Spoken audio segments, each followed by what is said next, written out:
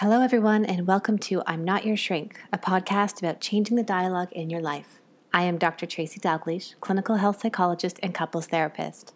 Each week, we talk about everyday issues that people face with the intention of helping you to feel connected to yourself, to others, and to live your life.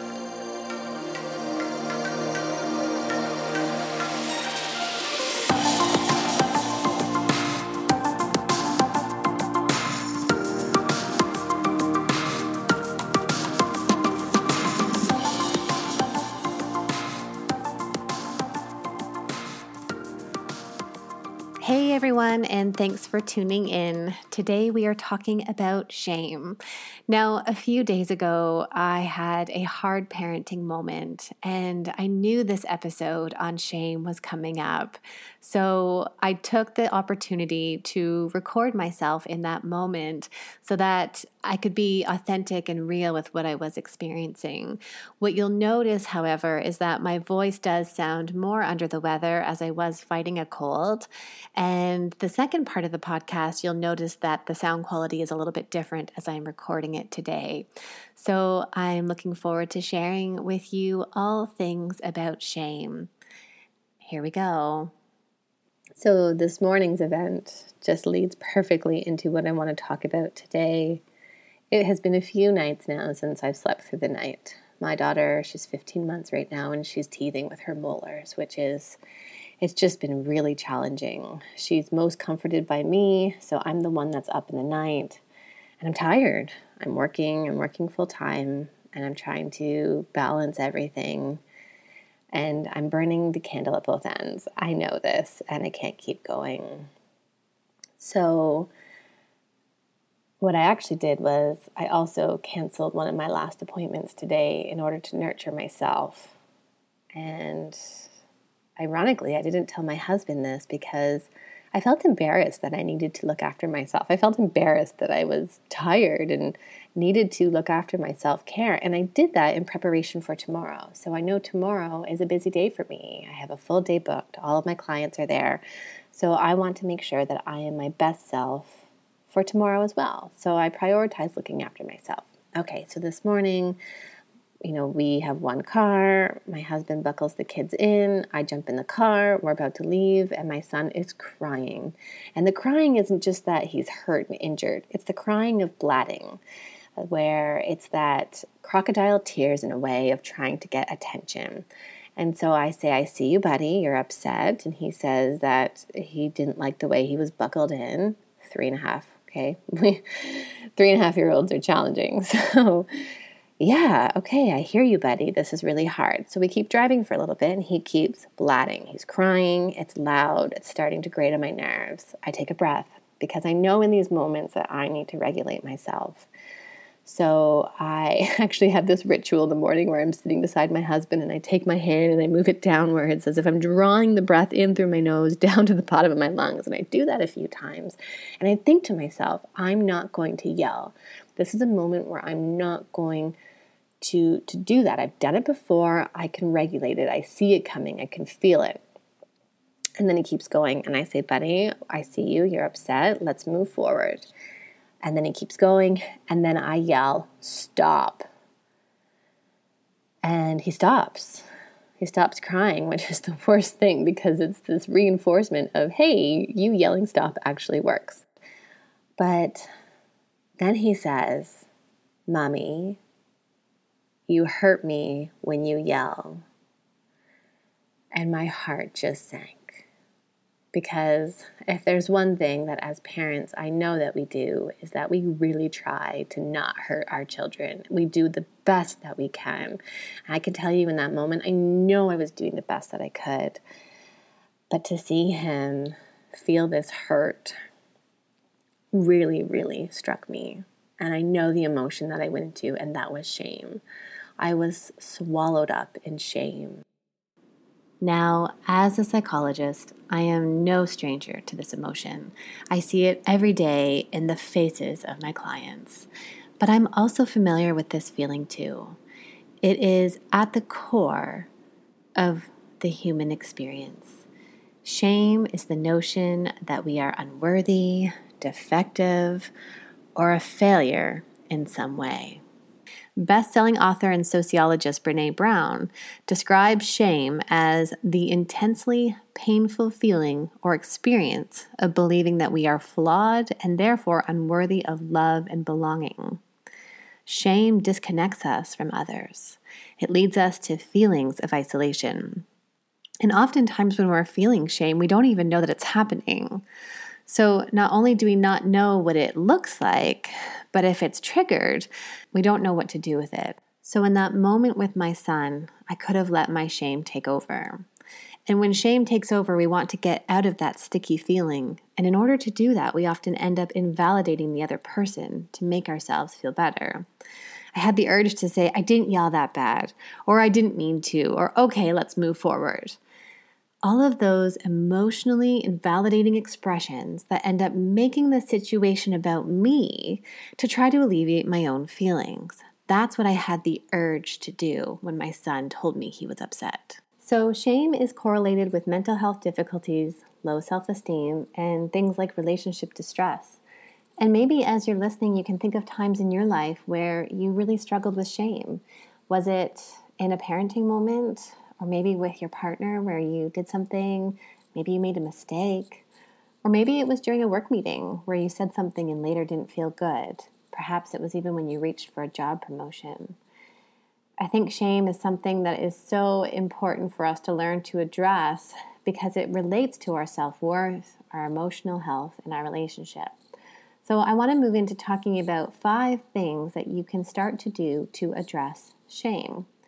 So the first one is to identify and acknowledge the feeling. Emotions tell us really important information about what needs to change. So start by asking yourself what it feels like when you experience shame. Is it a sinking feeling? It sinks for me, and that usually tells me that I'm really struggling with something. Or maybe you shut down and walk away from other people.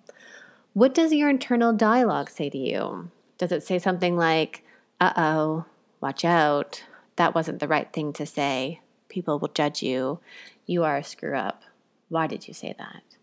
So there's sometimes a voice that comes from this emotion. What does it tell you about you and who you are? Now the next piece is important because there are 2 different types of emotions that sometimes get mislabeled, and they are guilt and shame.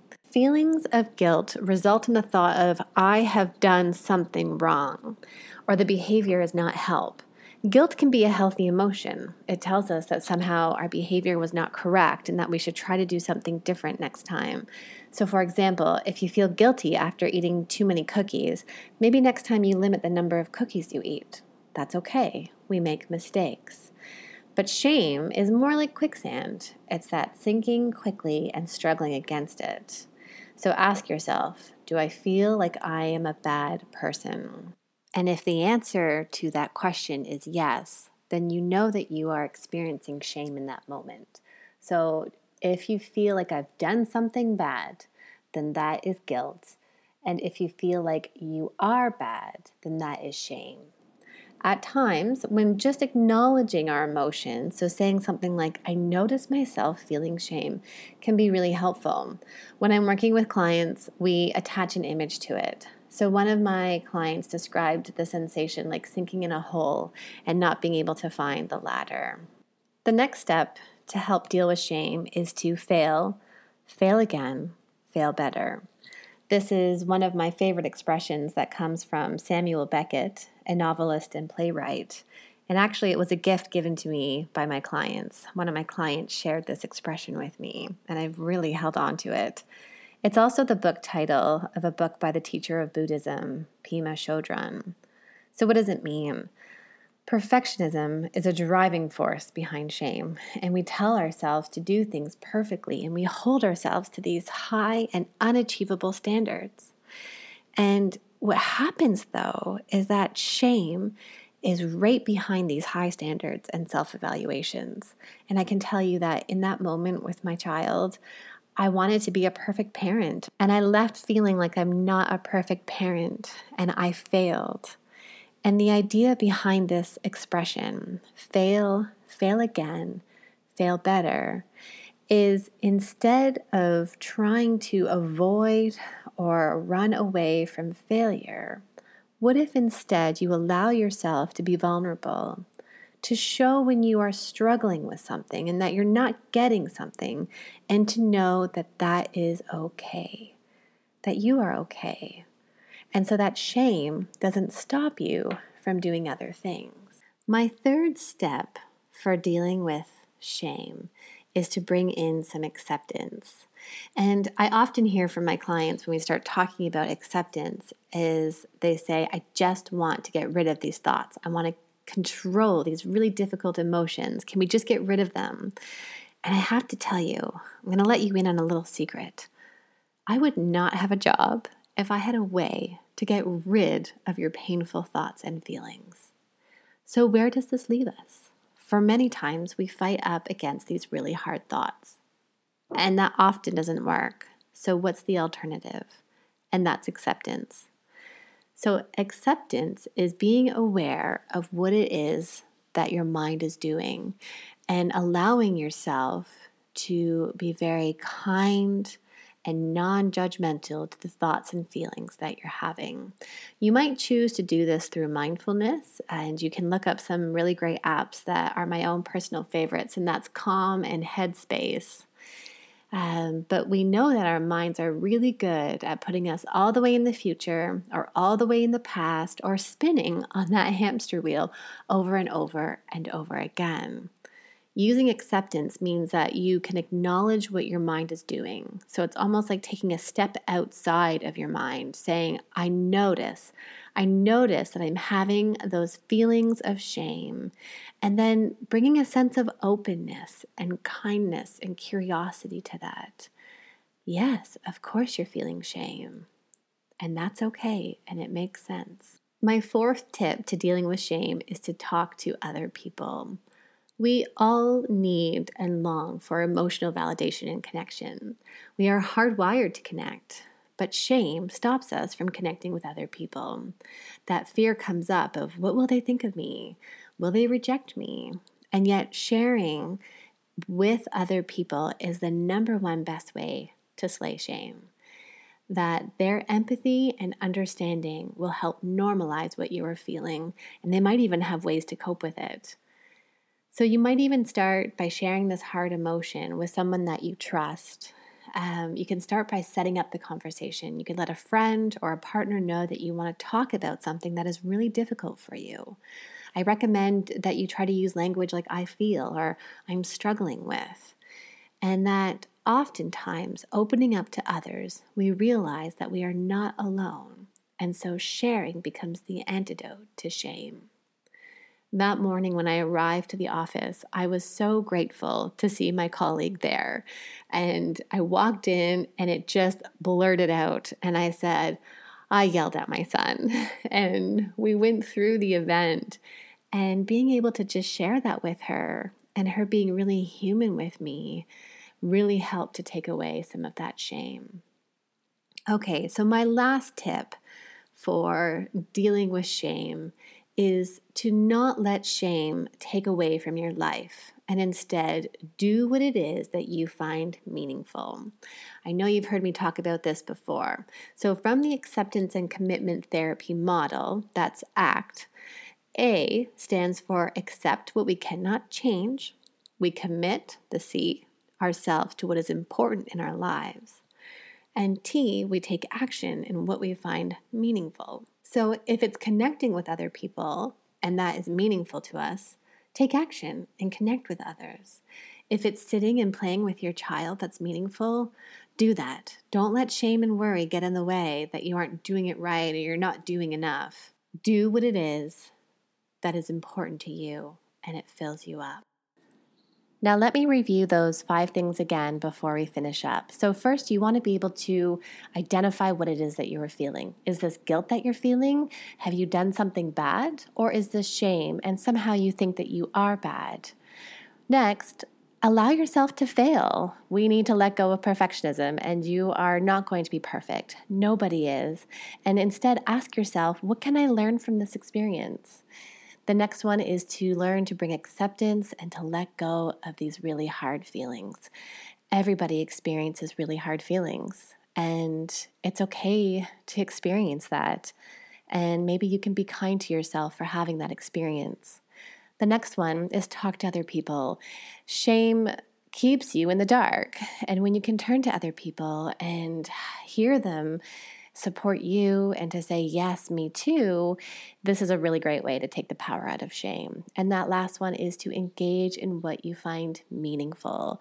Do what it is that is important to you and connect with people and connect with where you are in that moment. So for example, with my son, instead of going inside of myself and separating from him, I connected with him and I held his hand. What is most important when it comes to dealing with shame is how you repair it afterwards. I sat with my son and I didn't let that shame take over. Instead, I said to him, I hear you, buddy. I hurt you. I'm so sorry. I will try next time not to yell. Do you accept my apology? Can I hold your hand? And he said yes, and we held hands. And he said it again, Mommy, you hurt me when you yell. And I said, yes, buddy, I know, I hurt you. And the really important thing in this is that shame didn't stop us from connecting. Instead, we were able to repair what happened and move forward. Because our children need to see that we make mistakes and that we are human and fallible. And that is the most important lesson that we can teach them. This wraps up our conversation today on shame. Thank you so much for tuning in today. I would love to hear from you. Please leave me a review or send me an email. You can check me out at drtracyd.com or on Instagram at dr.tracydalgleish. Have a great day.